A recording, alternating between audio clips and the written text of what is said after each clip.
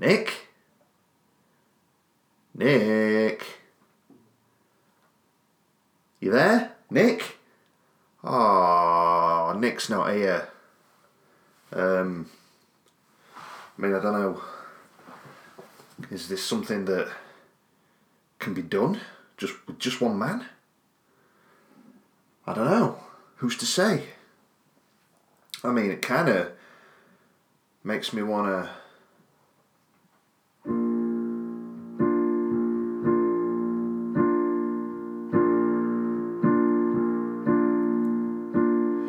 Nick, you're gone. Come back. Nick, I miss you. Nick, come back to me.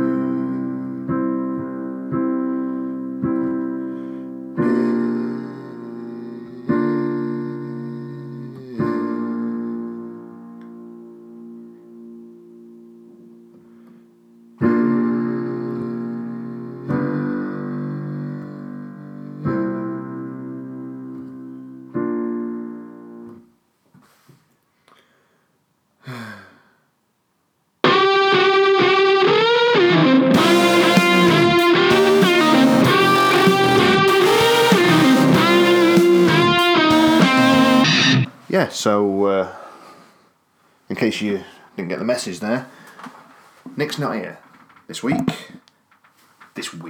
Like this is a weekly thing. Jesus Christ. This month, I guess. This is at least partly my fault. We were supposed to meet up a few days ago to record a February podcast, and well, I forgot, frankly. Got my dates mixed up. It didn't happen. He didn't contact me either, so I'm guessing he probably forgot as well. Which is just fucking brilliant, isn't it? Two dudes getting together to do a podcast, forget to do the one thing that they're supposed to be doing. Well, you know. I mean, you're not listening. You're not even there, so... guess it doesn't matter.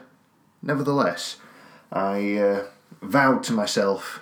took a solemn oath that this podcast would at least be a monthly endeavour. And so we were in danger of missing February, so I thought, you know what? I'll go it alone. Just this once. And, well, we'll see how it goes. Maybe alone in the podding shed. Maybe will become a semi-regular thing. I don't know. But... we'll give it a go, won't we? So, I guess, in lieu of having any guests, or 50% of the Podding Shed team, I thought I'd maybe like to go some lengths to properly introducing myself. This could get very self-indulgent. Not that this podcast isn't anyway. Let's be honest. It's the internet. It's full of self-indulgent crap. This will be no different. That's basically what I'm saying. I guess if you're here, you're kind of liking what we're doing, so maybe you'll not care so much. But anyway, I thought I'd properly introduce myself. I am Sean, of course, of Nick and Sean. Or is it Sean and Nick? No, it's Nick and Sean. I don't know why you got there first. Alphabet, I guess. Yeah, makes sense. I guess what I really want to talk about in this episode is, well, me, as I've said. But something has occurred to me of late. I've been getting quite nostalgic. I've recently found out I'm going to be a dad. It's made me start thinking back. It's not going to be all about me, you know, babies and shit. Don't worry. I mean, my life is going to be that. This podcast will not be, I promise. Even though Jackson somehow makes his way onto it every now and then. So, but yeah, it's not going to be that. But nevertheless, this is what's kind of spurred me on to want to talk about what we're going to be talking about today. I've been getting a little bit nostalgic about my past.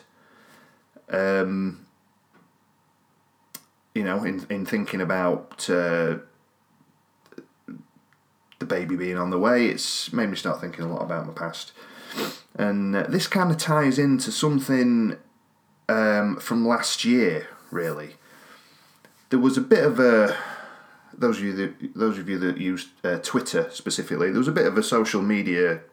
I don't know if I want to call it a craze, but something that happened on Twitter last year that I sort of took part of. The idea was that you were to name your favourite film for every year that you have been alive. Right? Now, I'm sure a lot of people that did this on Twitter just sort of did it off the top of their head, really. Maybe didn't put that much thought into it. But, podheads, I took a lot of time and care with this. It's the kind of dude I am. I was born in 1983. We're recording this, in fact, on the 20th of February. It's my birthday tomorrow. I was born on the 21st of February 1983. So, I mean, that's quite a lot of films to get through, really. 35 this year. So, yeah. So I made the list. A lot of help from Wikipedia and IMDb. For some reason, I'm quite good at remembering years in terms of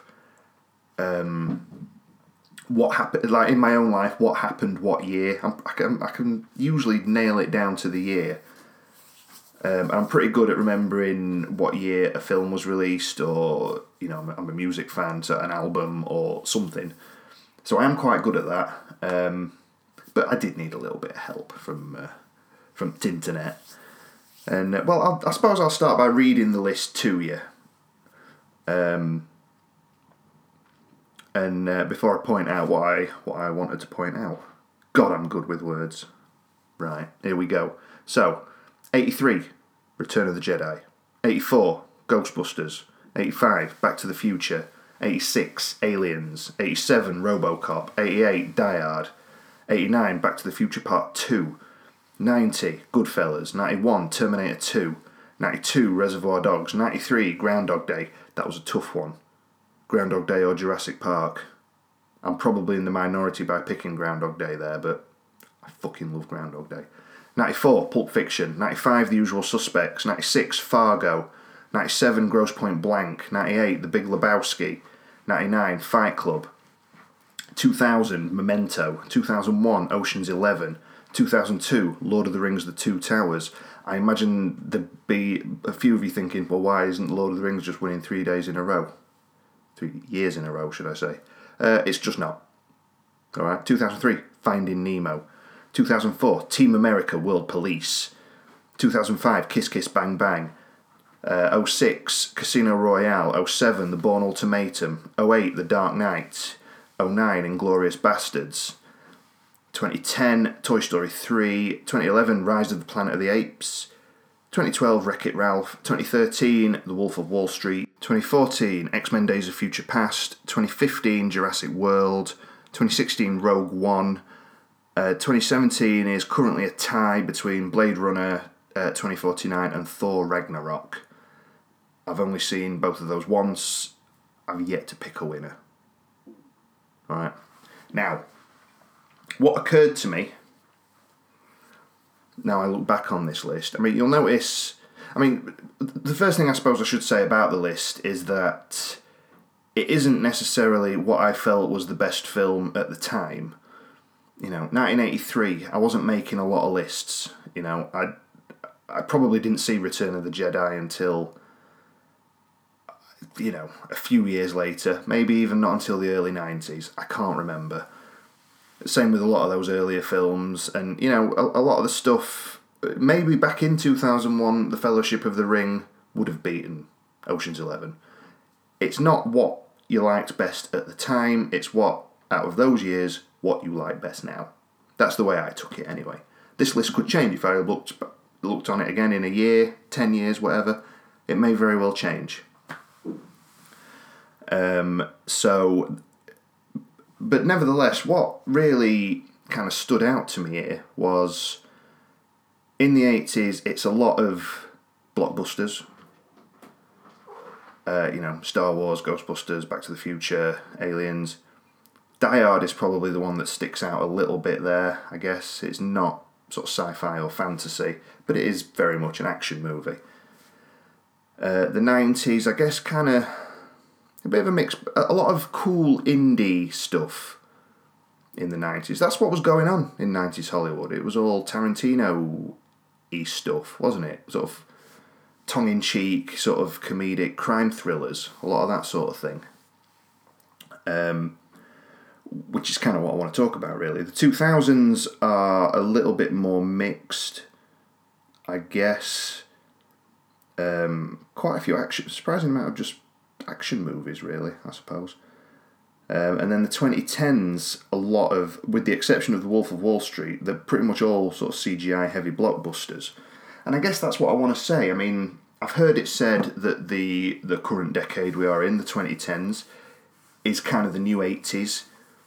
A lot of similarities, I guess. I mean, I'm a big rock music fan, and in sort of mainstream, certainly in the charts, rock music is non-existent in the UK pop charts this decade. Just non-existent. And it was said to be, guitar-based music was said to be the same way in the 80s. And then in Hollywood, a lot of franchises, a lot of big special effects heavy blockbusters are sort of permeating the box office, just like it was in the 80s. The 70s in Hollywood was a big time for director-led, sort of personal movies, personal to the director. This is where kind of the auteur theory sort of took over Hollywood. And then as part of that, Spielberg came in with Jaws, George Lucas came in with Star Wars, and because of those, everything shifted over to, effectively, very big budget B movies. A lot of sci-fi, a lot of high concept stuff. And that's what was going on in the 80s. It's that post-Jaws, post-Star Wars, family-friendly blockbuster era, of Ghostbusters, Back to the Future, all that sort of stuff.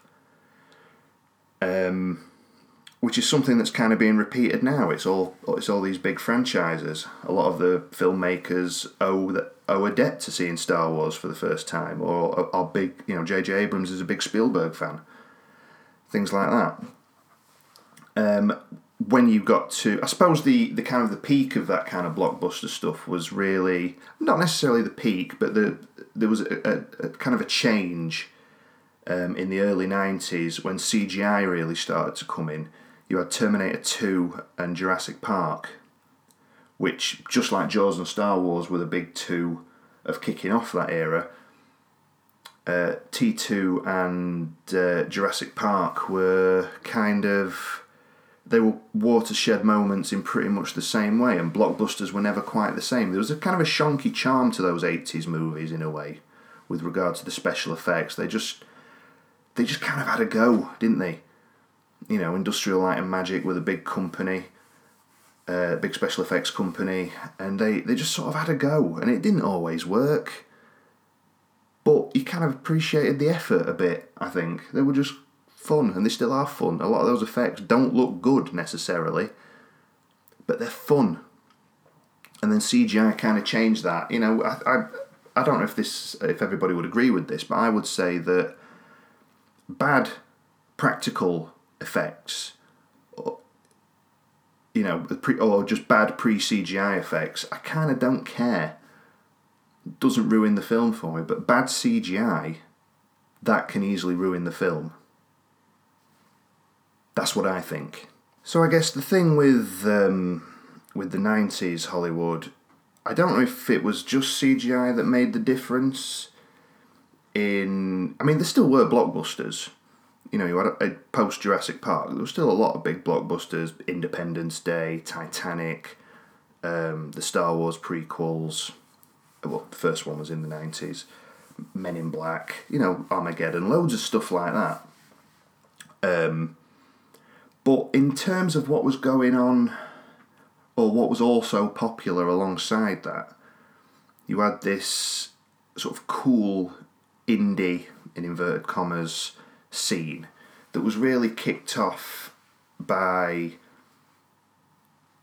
Quentin Tarantino, by the success of Pulp Fiction. Reservoir Dogs was popular enough to get him to be able to make Pulp Fiction, but it wasn't like a big mainstream hit. But Pulp Fiction was massive. Wasn't truly indie because it was made by Miramax Films, which at the time was owned by Disney. Nevertheless, it is known as it's often described as the first indie movie to make $100 million at the box office. It was effectively a Disney movie.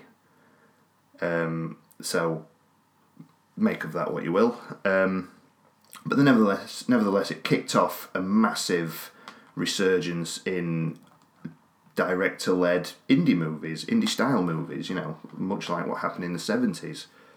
So you had Tarantino, you had the Coen brothers, became very popular towards the latter part of the decade. You had the likes of Bryan Singer, Christopher Nolan started his career around that time, Steven Soderbergh, Robert Rodriguez, Kevin Smith. Not all sort of witty crime movies, a lot of them were, but a lot of auteur films. Do I need to go back and talk about the auteur theory? Why not? Let's fill some time. So the auteur theory is the idea that a director is the author of the film. He is the artist.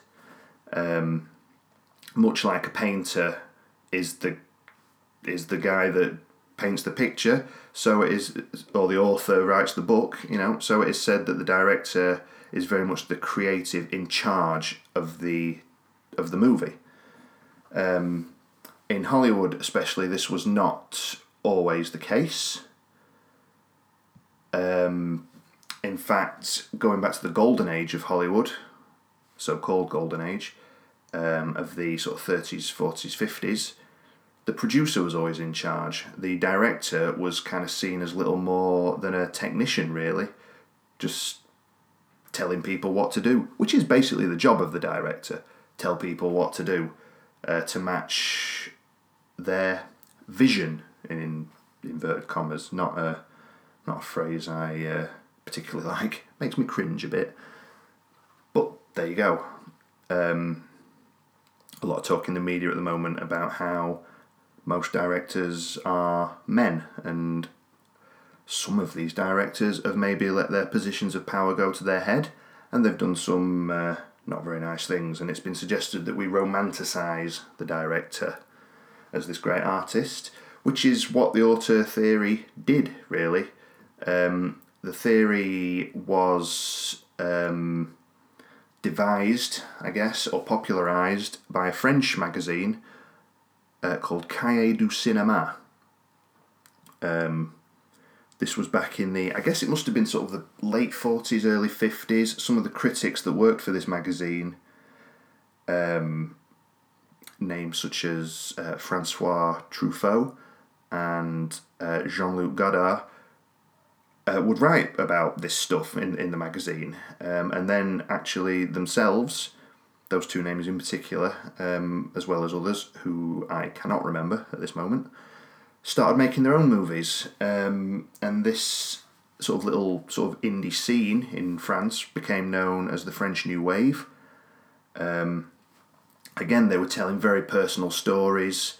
They were using they were kind of using cinematic technique that had already been established and sort of ignoring it at the same time. So you would have things like jump cuts and a lot of things like that. They would have these very kind of slow-burning, character-led stories where plot wasn't necessarily as important as the character. And this was seen as a bit of a revelation, really, and it led, sort of accidentally, I suppose, to film being taught as a subject in American universities. Such was its success. And some of the first wave of these students studying film at these universities, Martin Scorsese, Steven Spielberg, George Lucas, and the like. So these guys went to university, learnt their craft, left. A lot of them, including Scorsese, Peter Bogdanovich, Francis Ford Coppola, people like that, they went to work for Roger Corman, who was a B-movie director, who just let them do what the fuck they wanted, really, as long as they did it cheap. Which a lot of them, Scorsese included, said was like a secondary education as a filmmaker. Spielberg went to TV. Lucas sort of became... He went into documentary. He was making some behind-the-scenes documentary for a Francis Ford Coppola film, and Coppola kind of championed him.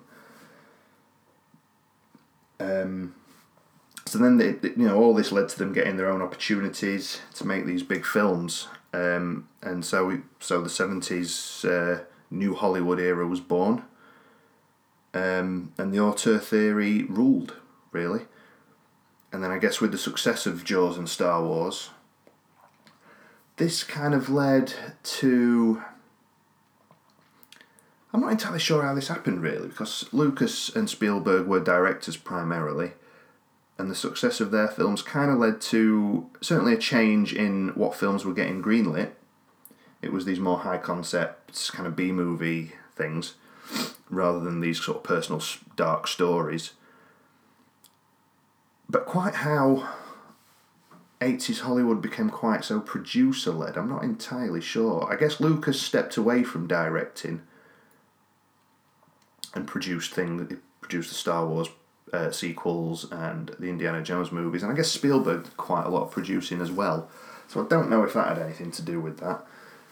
But then by the 90s... really by the sort of probably mid-80s, the Coen brothers started making movies then, so they kind of built up their reputation, which sort of peaked in the 90s. Bob and Harvey Weinstein, if I may mention them, formed Miramax Films, started distributing a lot of indie movies, a lot of foreign language movies and things like that, before then moving into production themselves, which again sort of peaked in the 90s. Robert Redford formed the Sundance Institute and the Sundance Film Festival, which wasn't taken all that seriously in the 80s. It wasn't really until late 80s, early 90s where they actually discovered some fresh talent in your Soderberghs and your Tarantinos. So that's where that really came into its own and became sort of the respected festival that it is today. So that's what was going on in the 90s. It was a bit of a throwback to the 70s in a way, much like I was saying that now, this decade, 2010s, is kind of a throwback to the 80s. So anyway, did you sign up for a history lesson? This is what got me thinking, really. Starting by looking at this list. We've got 80s blockbusters. We've got sort of 90s cool. 2000s is a bit more of a mix. And then 2010s is just pure blockbuster. I don't go to the cinema as much now as I did throughout the 2000s. Throughout the 2000s, I spent a few years working at a cinema. That's how Nick and I met, by the way. I don't know if that's been mentioned on the podcast before. So I'd get free tickets. When I stopped working there, I got myself a Cineworld Unlimited card. And I easily went to the cinema weekly. I easily saw 52 films a year at the cinema for a good few years, latter half of the 2000s probably. And then that kind of gave way. I guess Love Film came in, so I swapped the Unlimited card for a Love Film account. Between a theatrical release of a film and its home release is usually about 4 months. When I gave up the Unlimited card in favour of Love Film, that first 4 months, that was tough. That was some tough shit. I was no longer up to date. I didn't know what was going on. I felt behind. That was the toughest 4 months of my life. And then all these films started coming out, and I kind of got back on track. I was still kind of behind, but what's 4 months? It's nothing. No wonder cinema's dying. You know what I mean? That's something I'd like to maybe discuss with somebody at some point, actually. Maybe get some people on the show to really discuss cinema and the new technologies and all that stuff. There's been a few films, there are a few films coming out soon on Netflix that were planned for theatrical releases, like there was the recent Cloverfield film, The Cloverfield Paradox. Although it turns out maybe that skipped cinemas because it was maybe not very good from what I've read. I've not seen it yet. Alex Garland's film, Annihilation, that's coming to Netflix soon. A lot of debate about whether this is a good thing for these films. I think it is, because I don't rate the cinema experience anymore. I've really gone off it. I think if you've got yourself a decent home cinema set up, why would you go to the cinema? For the uncomfortable seats and the dickheads on their phones the whole time, letting out this big lightsaber beam of light just distracting you. I mean, it's fucking horrible going to the cinema. I fucking hate it. But I love movies, so what are you going to do? Yeah, maybe that's a debate for another time anyway. That segue being what it was, I've completely lost my train of thought. Oh yeah, Love Film. Love Film then gave way to Netflix and Amazon Prime and all that stuff. So, which again makes me lose my train of thought. Where was I going with that? Yeah, I don't go to the cinema as much, but when I do go to the cinema, it tends to be to see the big blockbusters. Now, for somebody that has a massive appreciation for indie film, that seems like a little bit of backwards logic. Surely I should go and see the indie movies to support them. Yes, I agree with that. However, the only reason I can see to go to see a film at the cinema these days is quite simply to avoid spoilers. I spend an awful lot of time on the internet. I've got my own podcast. Of course I do. So it's difficult to avoid spoilers. Black Panther came out last week. And I kind of don't want to have to go watch it because I don't want to have to step foot in the fucking cinema. But it's going to be spoilt for me. The post-credit scenes that link it to Infinity War are going to be ruined for me if I try and wait. I've seen most of the Marvel movies in the cinema. I took 2016 off. So Civil War and Doctor Strange I didn't see. Fucking killed me. I don't know how I did it. I did suffer with a bit of depression that year. Maybe that's why. I don't know. So really, I'm gonna go watch it. I'm gonna wait for it to quieten down a little bit. We're in kids' half term at the moment. I'm not going in half term. I'm not a fucking idiot. Yeah? No. Yeah, so I'll end up going to watch that. I'll probably end up watching Infinity War. There's the Han Solo movie. I mean, it is backwards. I should. I wanted to go and see the 3 Billboards Outside Ebbing, Missouri. Missed it. I quite fancy The Shape of Water. I could still go see that, I guess. Missed opportunities. They're the things we regret. 4 months, it'll not matter. So much cheaper to rent them on Amazon. Innit? That's the thing. Yeah. I've lost my train of thought again. This is where Nick comes in handy. When I get lost, he can do some talking. Maybe I'll edit him in or something. I've got plenty of audio files of his voice. Yeah, I could do that. So yeah, I go to see the blockbusters mainly, and I guess really for the last, maybe not for the last decade, but for sort of most of this decade, I guess my love of film, my sort of dream and ambition of being involved in film, being a filmmaker, have kind of gone on the back burner. I assumed I was getting older, getting more downtrodden by life, you know. I mean, Jesus Christ, I've got a baby coming, that's not going to get any easier, is it? But then what I've come to realise by looking at this list is that maybe it's the blockbusters, maybe it's the diet of blockbusters that's sort of made me lose my passion a little bit. I mean, listen, I'm not a snob. I love these movies. To me, they're like a summer blockbuster, a big sci-fi CGI extravaganza. It's like a big, beautiful fucking cheesecake, right? It's a dessert. It's a sugar rush. But a nice, a good indie movie, a good drama about people dealing with things, and getting it wrong and fucking up, but then learning that that's not what life's about, and then dying alone horribly. That is steak and chips with some mac and cheese on the side. That's your sustenance, yeah? That's the difference, I think. There's a debate within the kind of in movie fandom these days. It's kind of, hey, what do you like? Do you like, Michael Haneke, or do you like J.J. Abrams? Brett Ratner. Brett Ratner's a bad choice. He's a terrible, terrible filmmaker. But you know what I'm saying. What do you like? Do you like a black and white Russian language 4-hour long movie about some depression, or some depression,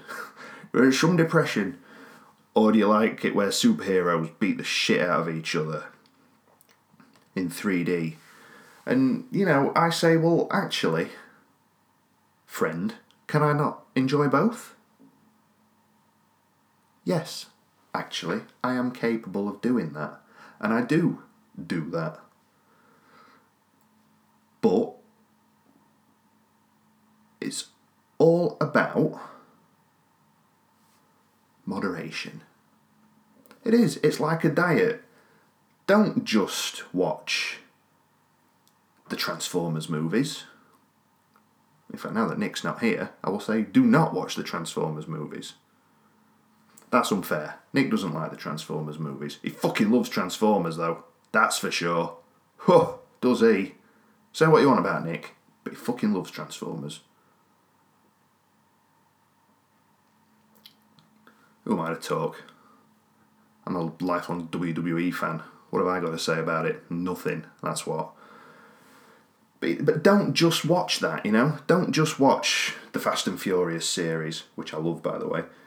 Make sure you do watch Manchester by the Sea as well. Or, The Post.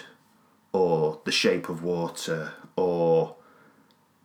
I am talking purely in Hollywood terms here. I realise that there'll maybe be people listening going, oh, what, you only like films where they talk in English? Like, well, no. But I've really got to be in the mood for a foreign language film. I watched Old Boy recently. I've been meaning to watch that for like 15 years, and I fucking loved it. But that's by the by, really. I think what I'm trying to say is that... I don't know what did it for me, really. It's something... Probably just looking at this list, and it made me kind of start looking at, your Tarantinos and your Coens.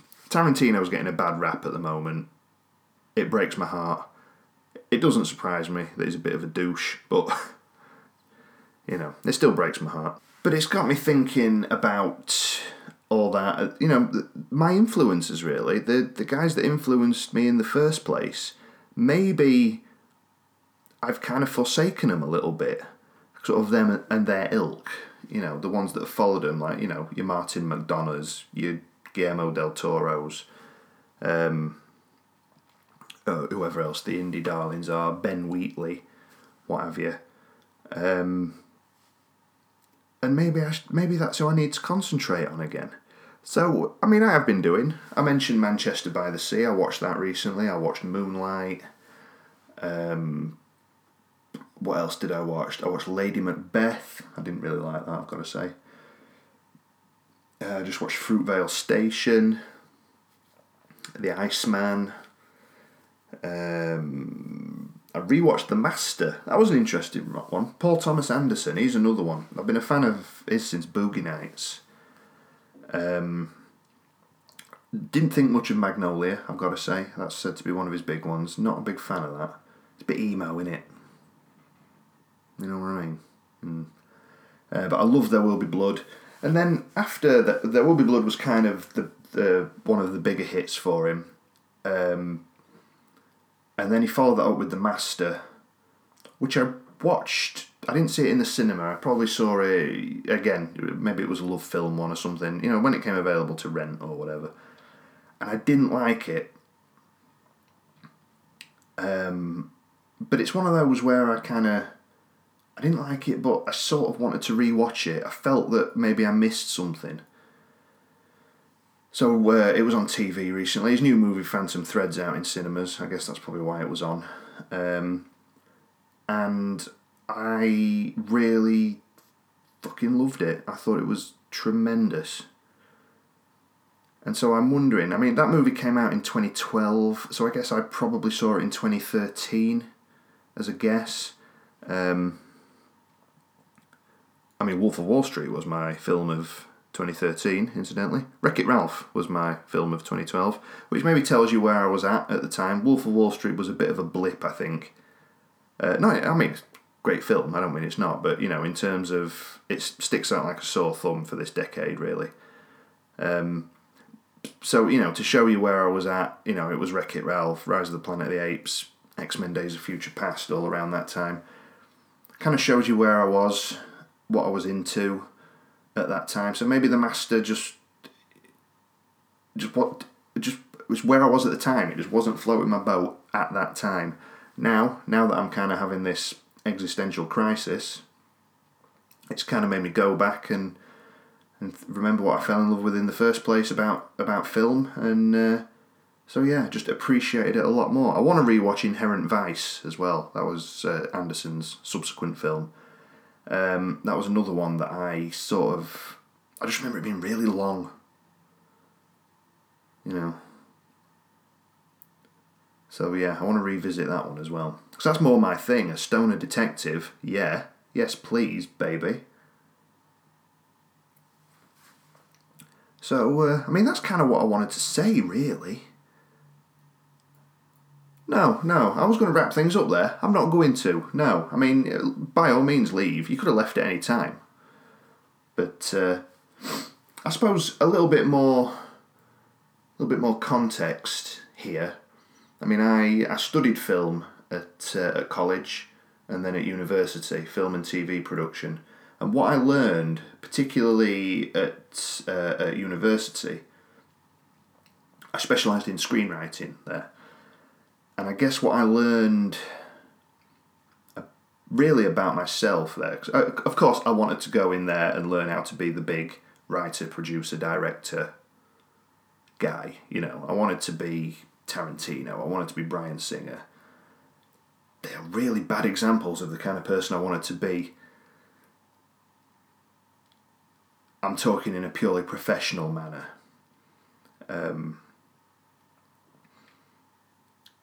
I don't even know if that's a funny joke or not. Maybe it's not. I don't know. Nick would have laughed if he'd have got it. Jesus. Anyway, yeah, so yeah, I went to... that's what I wanted to be. I wanted to be the writer, producer, director. And I learned very quickly that I'm simply not... I'm not confident enough, I don't think. To be a director, you do have to have a lot of self-assuredness. You've got to be able to go into a room, be in charge, say, this is my story, I know how to tell it better than anybody else possibly could, and this is how we are going to do it, you listen to me.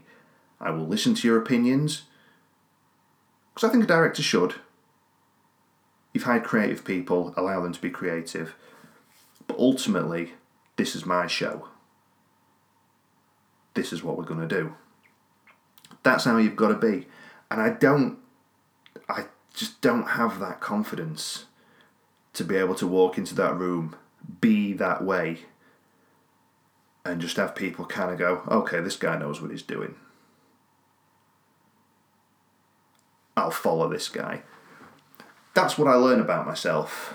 I also learned that writing, I was told that I had a little bit of a raw talent for it. I'm not going to come out here and say that I'm some kind of untapped genius. That's for others to say. But I was told that I did have some talent, which I suppose, in a manner of speaking, isn't or shouldn't have been that much of a surprise to me, because I always read and wrote as a child. I was always writing something. I once wrote Beetlejuice 2 in novel form. It was awful. It was awful, but of course it was. I was a child.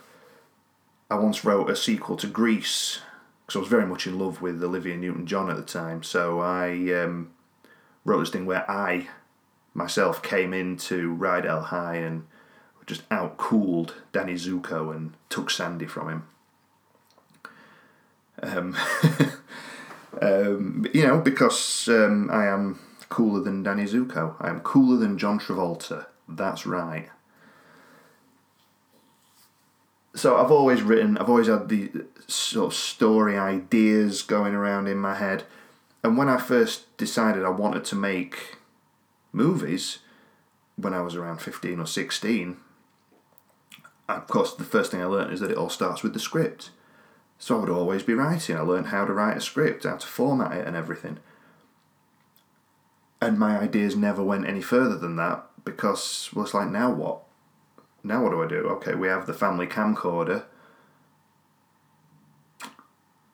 But, we're kind of just coming into the era of us all having a PC at home, all just sort of getting the internet on dial-up. These things just weren't as easy. You were just kind of bordering on the digital age really coming in. But it was still really expensive. So, what do you do? How do you even start this? I don't know. Robert Rodriguez would always put his 10-minute film schools on his DVDs. They were always... That was my first kind of introduction to the behind-the-scenes stuff. DVD was coming out at the same time, so you had a lot of the bonus features on there, audio commentaries and things. The Lord of the Rings DVDs were just priceless for taking you really behind the scenes of those movies. So all this was kind of coming in at that time, but I still didn't really know how to do it, and plus I didn't know how to wrangle people. That's kind of what I wanted to learn at university, really, but then you can't learn. I don't know if you can learn confidence. Can you? Maybe. Some people have it, some people don't. Can you learn it? You can get more comfortable in a situation, which brings confidence, I suppose. I guess that's the same thing as learning it. Ooh, deep. So, but nevertheless, instead, at university, I learned that actually I'm a pretty good writer. Maybe I should stick with that. And that's kind of what I've done ever since. So, I left university in 2006. That kind of drifted. I've drifted through most of my life, to be honest. Who hasn't? But then they kind of sapped my passion for it, really. I remember showing up to that university course, and the first thing they said to us, right, this course is useless. the only way you're going to make it in the film industry is to go out there and work in it. Whoa, well, right. I mean, you kind of don't take that entirely seriously. You kind of think, well, right. Can I have my money back? Can we go? You know, I mean, what do you do with that information when you're 21 years old? 18, most of the kids there would have been, you know. So over the 2 years of that course, they really just sapped any passion or fun out of it. That's how I felt anyway. I don't know if everybody else on the course felt the same way, but I certainly did. And the people that I spoke to kind of did as well. So, I mean, a few years after that, I just kind of just bummed around a bit. And then still wrote little bits, really. I mean, YouTube had become popular by that time. There was a few web series cropping up. The Guild was a great show, and that kind of inspired me a bit. So I kind of wrote some stuff. I got back in touch with Nick around sort of 2009. We'd lost touch for a few years. We kind of... The trouble with Nick and I is that we have these grand ambitions, these grand dreams, but we just dick about, really. You know, I think for us as a partnership, we've always talked a better fight than we've actually fought, you know. Not to say that we're not capable. Nick's done extremely well in his vocation as a photographer. Extraordinarily well, in fact. Really, really proud of him. But just in terms of what we were wanting to do at the time, which was make these movies and go out there and become whatever the fuck it was we wanted to become, it just didn't work out between us there. So then I had kind of a few other things happened. I got in touch with somebody else through Nick. In fact, somebody Nick had worked for. He kind of said, hey, he'd worked in TV. He says, you know, hey, let's write a sitcom. I was like, oh, right, brilliant, yeah. And then he just said, oh, by the way, I'm making this documentary on a rapper. Do you want to get involved in that? I said, yeah, sure. All right, we'll put the sitcom on the back burner for now then. He wanted a bit of fucking cheap labour, basically, and someone to talk at. So that was a year of my life wasted. The sitcom idea just completely went out of the back burner after a couple of months. And so I wasted some time there. That, hanging around that dude kind of sapped my passion again. I've always written bits, and I've always kind of wanted to go out into film. I've also learned that being on a film set is just boring. I mean, I'm sure everybody that has worked on one, everybody's got their own bit to do, but when that bit isn't being done, or when you've done it and you've just got to wait to do it again a few hours later, it can be fucking boring. So I think writing is what I want to stick with. And, you know, I have been writing things. Nick put me in touch with somebody else last year who wanted a horror film writing. So I wrote a script for her. She didn't like the first draft, so I wrote another one. And she did not read it.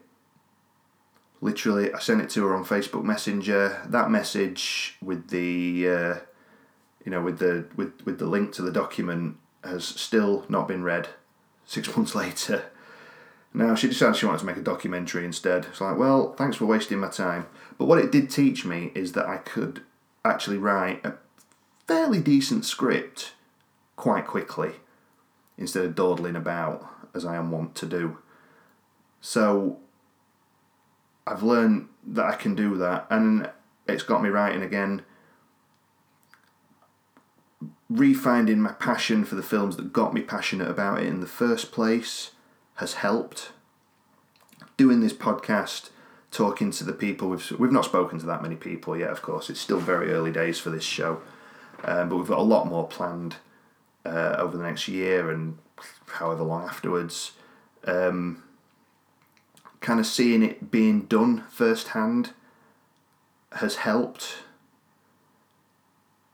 And I guess as I get older, I'm 35 tomorrow, I guess I just kind of realise that you've just got to do it. You've just got to get on with it, really. There is no... Hollywood likes to sell this Hollywood dream of the magic. Oh, maybe it could happen to you, but you've got to, it happens to the stars. You've got star quality, you're special. And, it's not true. It's not something that you are born with. You watch biographies and things of people, so it's like, oh, they were born with it. They were made to do it. Were they fuck? They were shit out of their mother's cunt, just like the rest of us were, and they just had to work at it. Right? You've just got to do it. You've got to graft. You've got to know what you want, and you've got to work at it. And that's the truth of it. It doesn't matter what it is. It doesn't have to be showbiz. Maybe you want to be a doctor, a vet. Maybe you want to be a plumber. Maybe you want to own your own business selling pegs. Whatever it is, it can be done. It might not be easy. You might lose faith in it every now and then. Feel like you want to quit. But then you've just got to kind of look back. Remember what made you want to do it in the first place. Get nostalgic, I guess. I read something the other day. It was a list of things that people had been committed to an insane asylum for. I think it might have been specifically what women had been committed to an insane asylum for back in the, 19th century, 18th century maybe. And nostalgia was on the list. And I kind of know where they're coming from with that. I think that if you do get overcome with nostalgia, it can depress you. Because when something happens to you in your youth, or when something happened to you a while ago, you didn't spend your time thinking about it. How can I put that? Having a good time, you don't know you've had a good time until you've had it. Nobody sits there thinking, I'm so happy. But they can sit there looking back at something thinking, geez, I was so happy. I think nostalgia is a great thing because it can remind you of where you've been. It can point you in the right direction of where you're going. But yeah, if you let it overcome you, it can destroy you. I've been prone to that myself. I've spent a good portion of my teens and adult life either living in the past, thinking about the good times, or living in the future, daydreaming, but not living in the past. And again, maybe this is the wisdom of age, but you've got to do it now. Even just get started. 2 years ago, 2016, I went to the doctor. I was feeling down. I thought maybe I've got depression. It turns out I sort of had anxiety about being around people, communicating with people. I've never considered myself to be all that good at that, which is probably why I was never made to be a director, as I learned at uni. It's maybe not even the fact that I'm not good at that, I just don't feel that I am, which leads to an anxiety, which maybe I think led to me suffering with some mild depression or low mood, because I'd held back, I hadn't done the things I wanted to do. That was my 2016.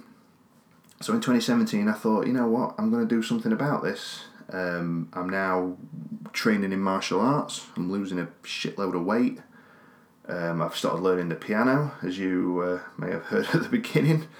Not the best example, but it was on the fly. We started the podcast. I'm writing again. You know, it's just do it. Don't worry about where it's leading. You know in your head where you want it to lead, but don't worry about it. Just do it and enjoy doing it. I didn't mean for this show to become kind of a self-help thing. I mean, I could be a cult leader. Yeah, now Manson's dead. There's an opening, right? I don't think I'd kill people. Would I abuse my power? Yeah, I definitely would. But yeah, it's early days for that. It's for you to decide if I'm a charismatic leader or not. I guess that's what I wanted to say. Yeah, it's a filler episode because I fucked up. But you know, maybe it's alright. Let us know. Communicate with us. We're on social media and everything. Tell us what you think. Tell us what you want us to do. Tell us what you don't want us to do. Do you want me to do more of these? Maybe you do. Maybe you don't. You're crazy if you do. I probably won't anyway. Maybe Nick should do one. I don't mean he should do one. Do one, Nick. I mean, maybe he should do one of these. You know, the world's our oyster. And the world's your oyster too. Thank you very much. This has been Sean from the Podding Shed. No Nick. Yeah, we're going to be talking to some people in a couple of weeks, as a matter of fact. So there will definitely be a podcast in March. It will be Nick and Sean. We're going to be talking to people. We're going to be doing everything you love it that we do. Thanks very much. Bye.